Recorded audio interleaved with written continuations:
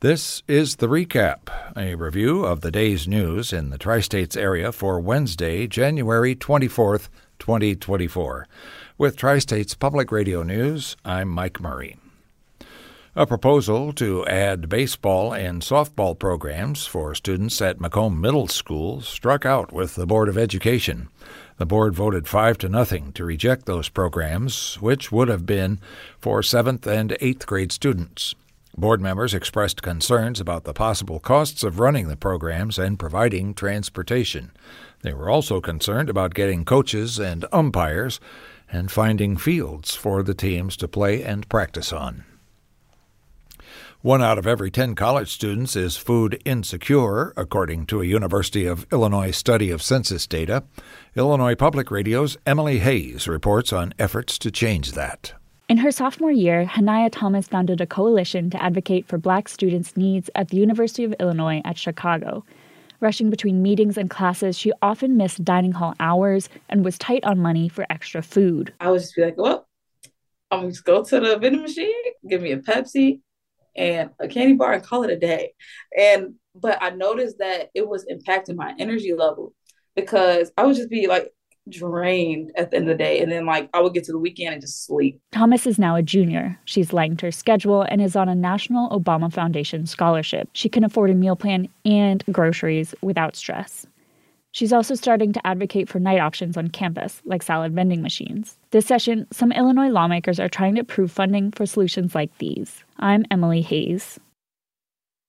The city of Peoria wants state lawmakers to tighten the rules for several felony offenses under Illinois' bail reforms.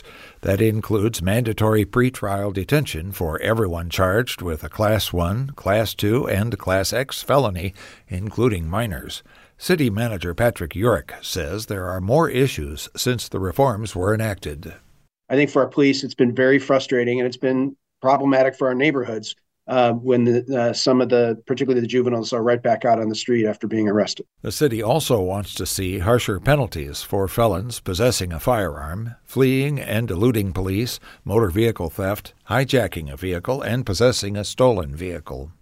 Urick says motor vehicle thefts are a problem with juvenile offenders in particular. Missouri lawmakers are considering a proposal to ban the Callery pear tree, an invasive ornamental tree commonly called the Bradford pear. The proposal in the Missouri Senate would prohibit future sales and distribution of the trees. Ohio, Pennsylvania, and South Carolina have already banned the trees, and Kansas is considering whether to do the same. The Bradford pear tree is popular for its white flowers, but they're hard to control, and they're squeezing out native plants. A fake call to police of an attack such as a school shooter could result in felony charges under a bill moving ahead in the Iowa House.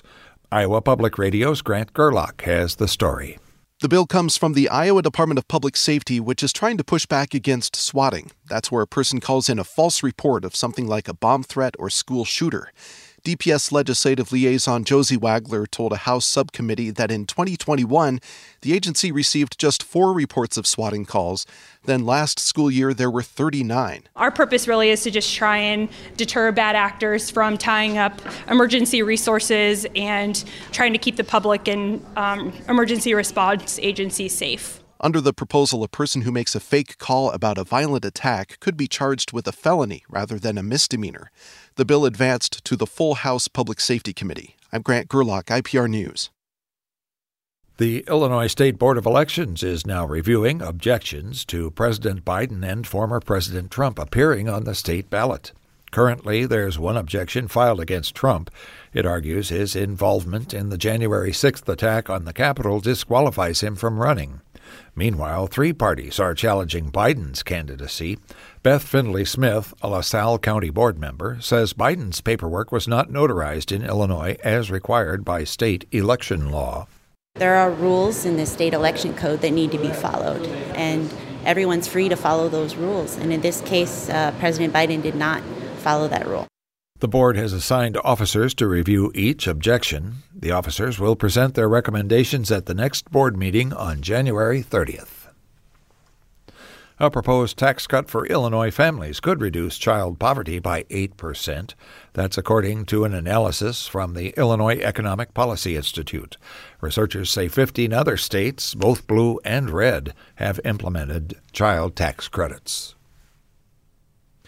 In our feature for today, at her graduation last month, Jeanine Al-Harithi walked onto the stage and unfurled a banner with a message for University of Illinois leaders: divest from genocide.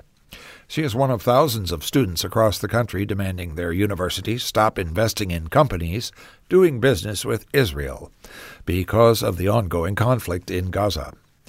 It's a controversial ask. Some supporters of Israel find the whole concept offensive, but it got higher education reporter Lisa Kurian-Phillip thinking, what do universities invest in and why? Jeanine Al-Harithi is Palestinian and a leader in the University of Illinois at Chicago chapter of Students for Justice in Palestine. We really are just watching the suffering through our phones, and there's only so much that we can do. On the other hand, she says, we're here in America for a purpose. We're here for a reason. We have so much political power, and we need to utilize that in ways that matter. So, the call for divestment. Universities invest mostly through something called endowments. The money comes from donors. It's meant to cushion the school from drops in enrollment or government funding. To better understand, I called Robert Kelchin. He's a researcher at the University of Tennessee who knows a lot about the topic. I'll start by saying what an endowment is not. It's not this giant piggy bank that colleges can use however they want. It's a series of often thousands of small accounts, most of which are restricted to use for very particular purposes. Kelchin told me universities spend no more than 4 or 5% of the value of the endowment each year to pay for things like faculty positions, student aid, and research. So they keep the principal and the endowment keeps growing. He says the richest universities can get really creative with how they invest. The super wealthy colleges operate almost more as hedge funds. They have access to alternative strategies. For example, Harvard is one of the biggest landowners in Latin America. Most other colleges have a lot less money to work with and use more traditional products like mutual funds and index funds, Kelchin says. Like we do with our retirement accounts. There are relatively few colleges that do all their management in-house just because it's such a specialized thing. That brings us back to divestment and why it can be so tricky.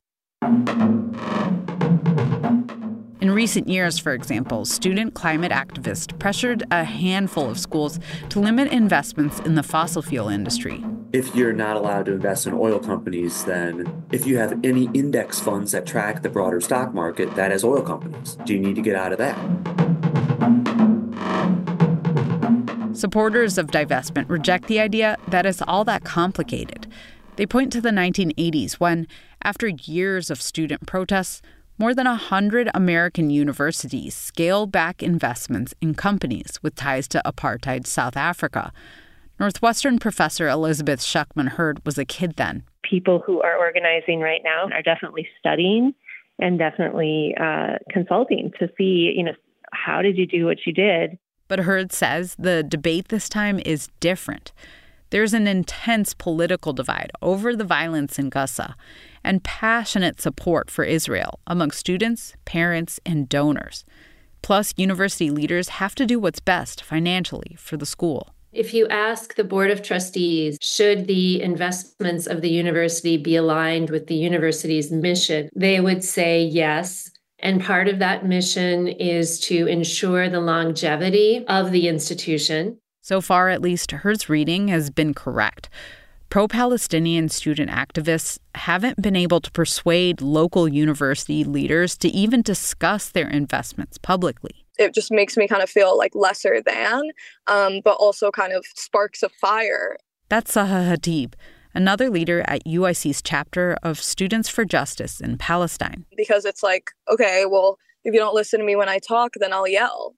If she can't get divestment, she says, she aims to, at the very least, raise awareness about the Palestinian cause. Lisa Kurian-Phillip, WBEZ News. In the weather for our listening area for today, it should be cloudy with a high in the upper 30s, northeasterly winds at 5 to 10 miles an hour. For tonight, there's a chance of rain overnight, and we will experience areas of fog. Otherwise, it'll be cloudy with a low in the mid-30s. For TSPR News, I'm Mike Murray. Tri-States Public Radio is part of the NPR network.